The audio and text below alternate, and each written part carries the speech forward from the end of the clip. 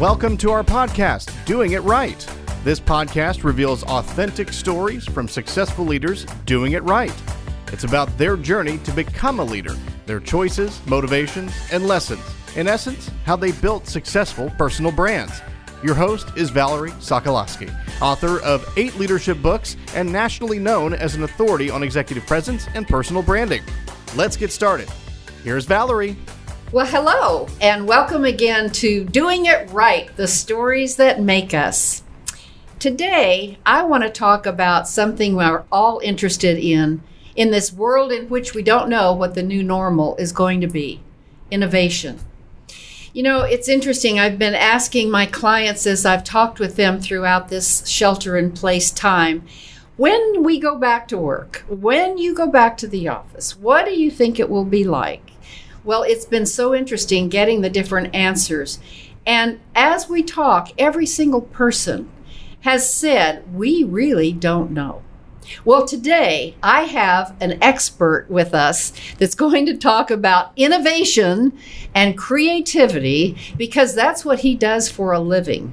So I'm just going to introduce this gentleman on my right, Kevin Cummings, and let him tell you a little bit about, Kevin, who you work for and what you do to start with. I will try to do my best. Okay. My name's Kevin Cummings. I'm the staff writer and editor for North Texas Inno. We're a digital events and media company. We've got a daily newsletter. We've got a online website. And we basically focus on tech and startup scene in the DFW area. So we're a company that's from the American Cities Business Journal. So we work kind of side by side with like the Dallas Business Journal, kind of covering the companies as they emerge before they kind of get to the business level of coverage. So we launched actually in September of last year. So we're still fairly new to the area. It makes North Texas American Inno's 14th outlet across the country. So. 14 outlets. Yeah. North Texas Inno, I-N-N-O. That's an interesting name. Yeah, I think innovation. Yeah. Innovation, of course. Well, actually, Kevin, that's how I came to have you on the show, because I was talking with Ollie Chadnock, the publisher editor for the Dallas Business Journal, and I said, I want to get someone on the show that can talk about the new up-and-coming people or startups or things that are going on that are really trendy and trending. And so in that respect, what is the trend in innovation that you're finding? I guess like one of the kind of obvious trends is just like you kind of see every company is kind of like moving into being a technology and like kind of artificial intelligence company. And that's kind of just because with the way things are innovating, software is able to like streamline processes, whether that's in logistics or in just like office management. And then you have kind of the algorithms behind that kind of help with those efficiencies and processes. So I think kind of overall, one of the big things you're seeing, and I think a lot of small and larger companies will say, is that they're kind of, everyone is a technology company nowadays. And so I hope that answers your question. Well, it does. Everyone is a technology company. I'm not. Boy, have I had to learn. And I think that's the thing I want to ask you about for those of us and those listening and watching the show. We are being forced, aren't we, to learn so much more about the new apps, the things we should be on, the Zoom calls. I did an interview with one of our Fox News stations, several actually, on what is the new Zoom etiquette. Now we're not going to meetings, we're going to Zoom meetings, right, Kevin? And asking if you can hear me about 20 times. And asking if you can hear me about 20 times, right. And so I'll speak for myself. I have had to learn so much about technology, and it's not easy. So you, being a few years younger than I, what would you tell us would be maybe some first steps to just put our toe in the water to be sure we're keeping up with technology? I write about technology a lot. I would not say that personally I'm the most technologically savvy person, but I think kind of what you're seeing in general is like a movement towards kind of apps and the digital sphere being just kind of integrated with our physical world. Yeah. And so it's almost becoming kind of an extension of that.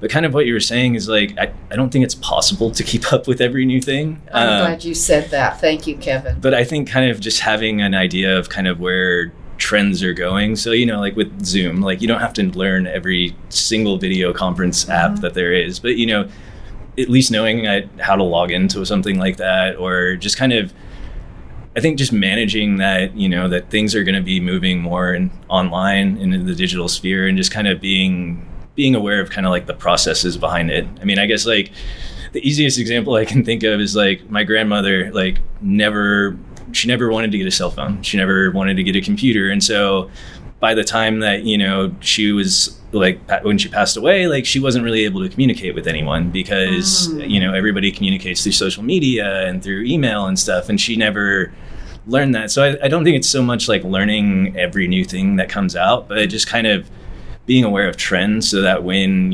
something does become like a big thing and everybody switches to using that, you at least kind of are aware of what it is and how it works. Force yourself to learn something every day, right? I mean, if you don't, I think in this day and age, if you don't keep up, like you'll eventually get left behind. No one wants to get left behind. So talk to us about what you are doing as the editor, and maybe some of the new startups that you think are the most creative and innovative would be fun to hear about. Yeah.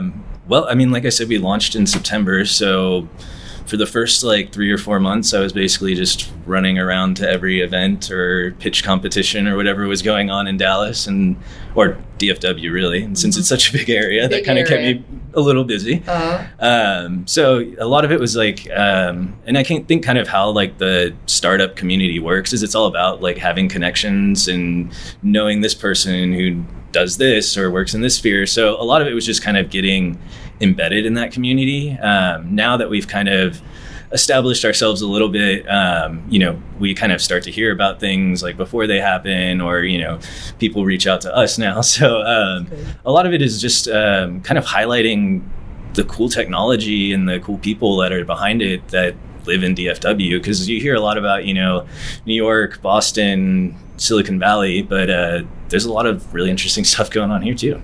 Well, and that's true. We in Texas have, in DFW, we really have quite a large presence in technology. And tell us about maybe 1 or 2 companies that you think are doing some really interesting things. Yes. I guess first off, I have to give a plug. One of our like big features we do every year is called Startups to Watch, and so we came up with a list. I think it was December or February of like our 20 startups that we thought were going to be like kind of the ones to watch for the coming year. But I guess kind of some from that list. One that really stands out is a company called Canaries, and they basically have a platform that allows employers to kind of create diversity inclusion initiatives and then track their progress and kind of see how that stacks up against other businesses that are similar in the industry. And so I think that just like right now with everything going on is super timely and interesting. And also one of the co-founders, Mandy Price, she's kind of being a Black woman has dealt with a lot kind of through her professional career. And so that's kind of what inspired her to create the company. What's the name of it again? Canaries, Kanarys. All right. And she actually is one of only 50 Black women to raise more than $1 million in venture capital. Wow. Which, is a startling number. So she'd be good to be on the show, wouldn't she? I think she was in that email I sent. She is. Okay, that's interesting. Yeah, I guess another one that sticks out, we did our we have like a monthly feature that we put out, and the one last month is basically we followed one founder of a company for a month, how they've dealt with kind of the pandemic, and so just checking in and out on a weekly basis. And the one that I followed, his name is Farhaj Mayan. Say that again. Farhaj Mayan. Okay, I will try it. And he runs a company called Kana, and basically they're like the gig economy. They place workers. If you're familiar with like TaskRabbit, So you can like hire workers, but they work for the medical and recreational marijuana industry. So they're based out of here, but most of their work happens in Oklahoma. And he's a really interesting person. He's 20, I think he's actually younger than me.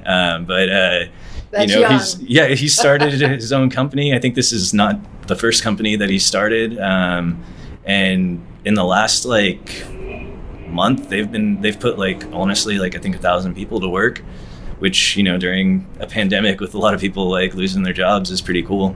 Interesting. Now, did you say you followed him through the... Yeah, I mean, obviously with social distancing, basically we just would have bi-weekly phone calls and just kind of check in on each other. Like, hey, what's been new? How have you been doing? Because we also wanted to get kind of that personal, balancing like running a company and also just being a human being. So what did you learn? What did you learn that he was doing? A lot of it, I think, just came down to honesty. I think a lot of companies right now like want to say that we have this, and nobody really knows what they're doing right now. And I think like being able to kind of step back and say what you don't know is a big advantage. That's very interesting. What's the name of that company? Kanna, Kanna. All right.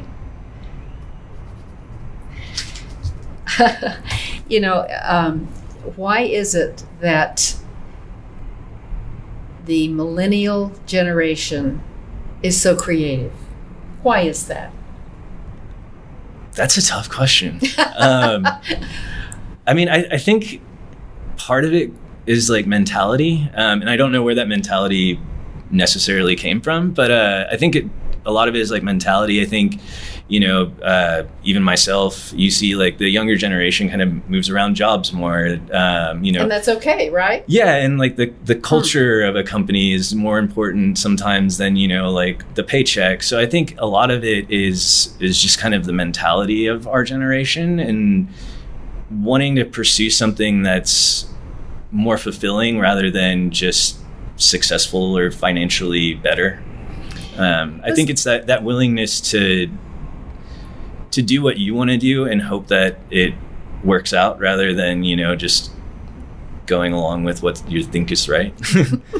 I want to talk a little bit more about that, because being in business as long as I have and coaching leaders, one of the things that I'm told is, oh my goodness, it's not easy to be a boss to this younger generation, right? We're Quote, so scary. Unquote. Yeah. You hear that all the time, right?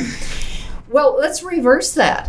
What's difficult maybe about working for someone that's been around the block for several decades as a boss? Yeah, I mean, I think kind of it goes off of that. If you're used to a certain leadership style and that's worked for you for decades, and then all of a sudden you're trying to deal with something that's completely different. So I think that's one of the difficulties, is just like getting stuck in a certain mentality and saying like, well, this has worked, so it will continue to work. And I think that just kind of goes back to like what we were talking about with technology and just constantly having to be able to adapt with the new things that are kind of coming up. And I think the hardest thing about our generation that I guess like a lot of people don't like understand is that like that wanting that work-life balance. And like if the job isn't fulfilling on that level, it could be a good job, a good position, but you kind of need to have the whole picture. And so I think that might be some of like the challenges that, the generational divide might have. I like that. That's just called pure authenticity, Kevin. I do what I can. There you go. Okay.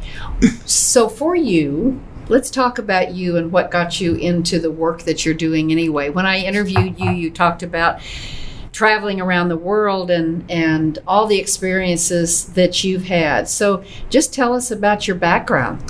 Yeah. I guess kind of like my career path started with like really bad poetry in high school. Bad poetry? Yeah. I hated math. And so I was writing music and, just bored in class. But my teacher ended up kind of encouraging me to continue along that path. I graduated and then didn't know what I wanted to do. So I was like, well, I'm already doing this. So I went to school, got my creative writing degree. I think I'm one of the only people I ever meet in journalism that doesn't have a journalism degree. You never know where you'll end up. Yeah, so I got that. I graduated from Texas Tech. I came back to Plano, where I was originally from, and just emailed the editor of the local paper and was like, I graduated, I need a job. They hired me on as an intern. So I was an intern flipping burgers and substitute teaching for a few months. What were you teaching? Just whatever they needed. I was just kind of a fill-in. So yeah, then I worked for Star Local Media for like 2.5 years, bounced around most of the papers. I've covered McKinney, Plano, Rowlett, Salina, pretty much everything besides like Dallas itself. And then the hours are rough, like being a journalist, things happen. Sure. And you're like, I got to show up on a Saturday night. Like, okay.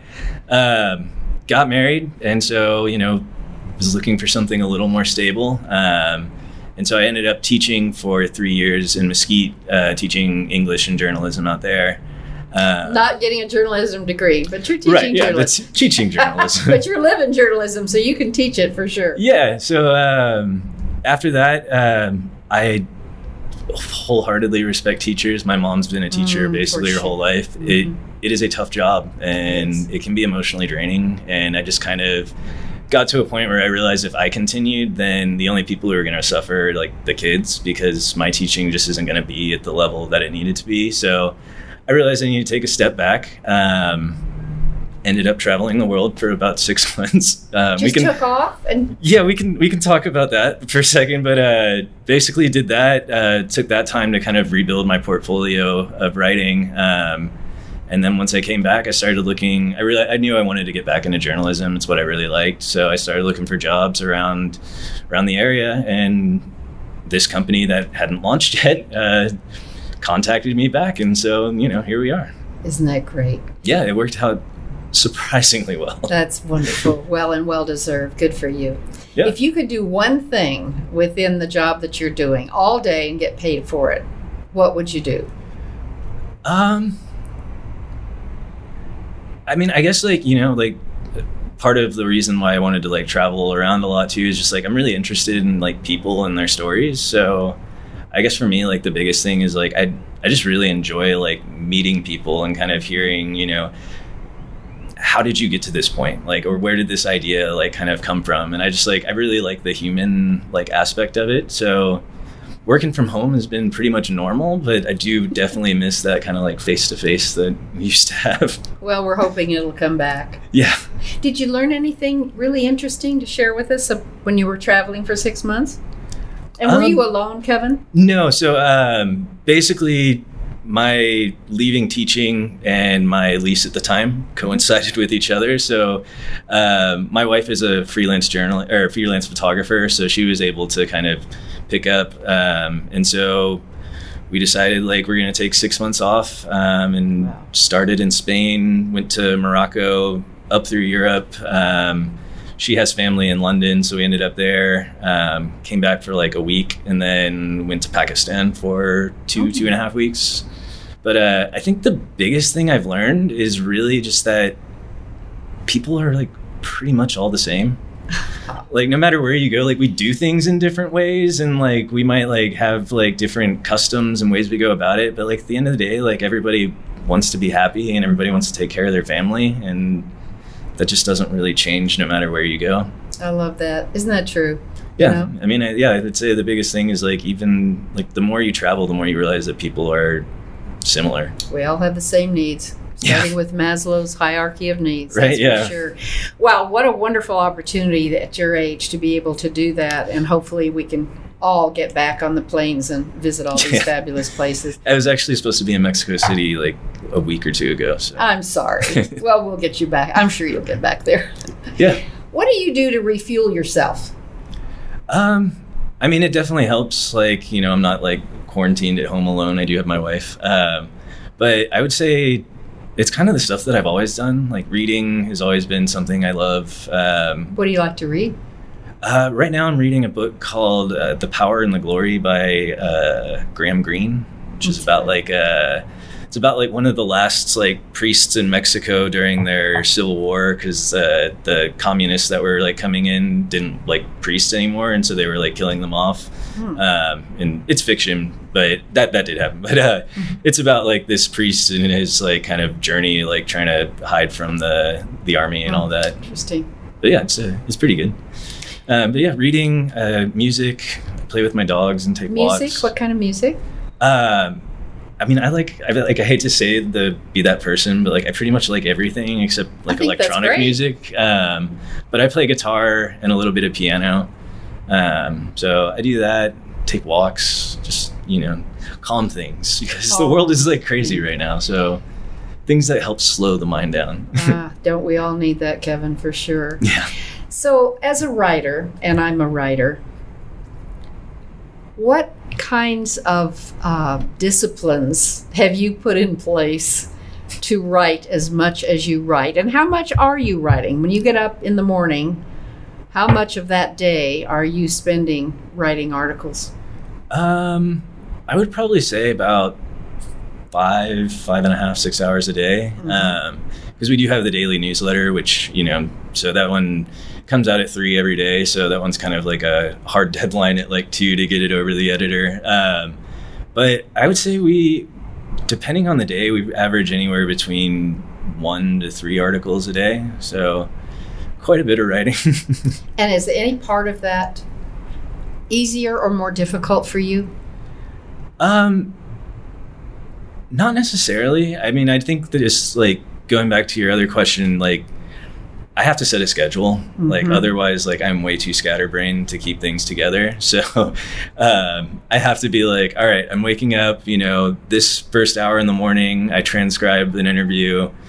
I have like, basically I just have my schedule of like kind of, I don't necessarily know what I'm going to be writing about that day, but I know like where that will fit into what I'm doing. So I think really keeping that schedule is hard, but and then sometimes you get breaking news, of course, and it's always at like either right when you have an interview or right at the end of the day. So then you get that, but that's the journalism way of life. Right. Well, I mean, it's better than when I was covering like government and local news, and then they make their big announcements at like 5 p.m. on Friday. So, right. Well, for me, I will just say I had to be disciplined. And I read somewhere that Robert Ludlum, the wonderful Robert Ludlum that wrote The Bourne Identity and all of those, I believe it's he that said, you just write every day. Now I'm talking about writing books, which I've been doing. It's like giving birth to a baby, I'll tell you, and totally different than just writing. But that encouraged me. I thought, well, okay, just write something, even if it's not perfect, and it's never going to be perfect. Right, yeah. I mean, I have those articles where I'm like super proud of it, and like did a killer job on that one. And then there's other ones that you're like, but you just got to keep writing and know that like if you're doing it on a daily basis, you're eventually going to end up with some good stuff. So and you know what? Do you find that you love it more and more the more you write? Yeah, and it becomes a little easier. I mean, obviously working with news, we're sticking to factual stuff, but you can kind of learn like where you can show a little creativity here and there, and so that kind of makes it a little more enjoyable throughout the day when you kind of like add your little flourish to it. Add your little flourish. So what is your little flourish? What's your style? I mean, it goes back to my background in poetry. So, I mean, whenever I have the ability to use, like adjectives or to like describe a scene rather than just like at, this business park or whatever, I like that. Sometimes, I'm not going to lie, I do get bored and I throw like poetic meter into some things, but like I don't. What does that mean? Oh, like like Shakespeare's sonnets are written in an iambic pentameter, which is like da da da da da da da. So just kind of like the rhythm that it makes. So sometimes I get bored and I'll throw that into like an article, but I don't think anybody ever will catch that or realize. They don't know that you've done that. Yeah, it's just something for me. Well, I think this is fascinating because those of us who write and those who don't write we all have to write something. Right. We're writing proposals, or we're writing an article, and now people are writing blogs. But there really is a creative part to it, and there really is a discipline. The other thing, though, that I want to mention before we get off of the writing topic is another thing I learned from a friend who had written at the time something like 43 books. And I was writing maybe my second or third, I don't know. And for me, it's not easy. It is not easy to just sit down and write a book. For her, I guess it was. And I asked her one day, I said, how do you do this? I mean, how do you just keep pumping? And they were It's impressive, yeah. Yeah, I was impressed. A little intimidated also. And here's what she said, Kevin. She said, it's my gift. And I thought, oh. I hadn't looked at it that way. So for her, my point is, it was what she was born to do. Yeah. It just came for her. It was a gift. Mm-hmm. For me, it is not necessarily a gift. I have to work at it. So any comments about that? I mean, it's like any craft. You're obviously going to have to continuously work at it. But I guess I do kind of agree, because like, if I wasn't writing news, I would be writing something else. Mm-hmm. Like, no matter what, I'd probably be writing just because it's what I've kind of always done, you know? It's your gift too. Yeah. The best case scenario, it's like a form of, a little therapy. So, that's a nice way to look at it. Yeah. So, I mean, I think like anything, you have to have like a passion for something, but mm-hmm. you also have to understand it's like a skill that you have to work on, Yeah. And so I think just kind of figuring that out, Mm-hmm. Yeah, I think that's good. I love this conversation. Before I close on this, let me just ask you, who to this point have you really admired in life? Who inspires you? Oh, that's a tough question. Blanking on things. I guess, like, honestly, I have to go back to kind of the people that like originally inspired me on this whole crazy journey. That teacher I was telling you about, she was a math teacher, but she just happened to also have a background in creative writing. Mm-hmm. And I don't think I ever would have gotten kind of started without that. And just like other mentors that I've had along the way. My parents for letting me, get a degree in poetry rather than in like engineering or something like that. And then honestly, my wife is amazing. She runs her own business. So I'm always just impressed by like her ability to keep things together and still be creative. Whereas I'm trying to like be creative and then hold things together. So well, it sounds like you two are well matched. Yeah. That's great. So how can we find you? Should the people who are watching or listening want to know more about the publication and the people that you're interviewing that are so innovative? How can we find you? Our website is ntxinno.com. And on there we have like a little newsletter link. So if you want to sign up for our newsletter, that comes out at 3 every day. But yeah, NTXinno. It has links also to like all of our other outlets. We have Austin, Colorado, some on the East Coast and the Midwest. So really kind of our focus is going into like, the reason why we're not in like, Silicon Valley or something like that is we don't think we would be adding, a huge value to the ecosystem. So we kind of focus on areas that have a lot going on, but don't have like a lot of the recognition. So, but yeah, it has access to all the content that we've done. None of our stuff is under a paywall. So, yeah, ntxinno.com. That's really everything. Thank you, Kevin. That's really a good resource, because obviously doing it right goes all over the country and maybe the world. Yeah, and a lot of the companies that we write about, just because they're based in, say, like Fort Worth, doesn't mean that they're not getting funding from Georgia or something like that. So Exactly. Well, I'll just add that in reviewing the website and talking with you and talking with Ollie from the Dallas Business Journal, you're doing some really good stuff. And I've read what you write, and you are a good writer. So thank you so much for being on the show today. This has been fun. Yeah, no, thank you so much.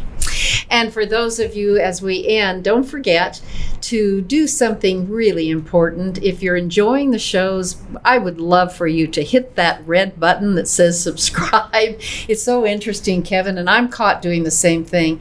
I'll listen or I'll watch a podcast, and I too think, sometimes I'm in a hurry, but it matters. It does. It helps. It really does. So please subscribe, hit that button, and share. And for now, I want to thank you and tell you that I still am offering a free gift for those of you who would like to read an ebook that I wrote about how to live in this disruptive world. It just happened, Kevin, that I wrote that last year, and then here we are. So I thought, I'm going to put that up and perfect timing. Yeah, it's or perfect. Not perfect time. I don't know how you want to put that. Well, both. And so it is a free gift. All you have to do is go to my website, valerieandcompany.com/gift. valerieandcompany.com/gift. And until next time, stay authentic, be careful, stay healthy, and just be who you are and live with your strengths and your gifts. That's what life is about. Find your purpose. So here's my Valerieism for today. Pretty simple. Learn something every day. Your brain will thank you. That sounds so simple, doesn't it? I think many of us during the times that we're in now are learning a lot online. I, for one, am taking all kinds of webinars. I talk to people every day who are saying, I just learned something from a new course that I found online. And then there are people who aren't. So all I'm going to say is, the brain feeds itself. There's a whole lot of brain research about what happens when we learn something new. I'm just going to say it's inspiring. It's fuels our creativity. You never know when you learn something that you'll be willing or able to share with someone else. So I am serious. Your brain will thank you. Learn something every day. And that's my Valerieism. Thanks for listening. To receive Valerie's voice, free monthly leadership tips, and to learn more about her leadership programs and coaching, visit her website, valerieandcompany.com. Next week, we'll be here again to inspire, engage, and equip you with teachable points of view from successful leaders who have been doing it right. Until then, lead authentically.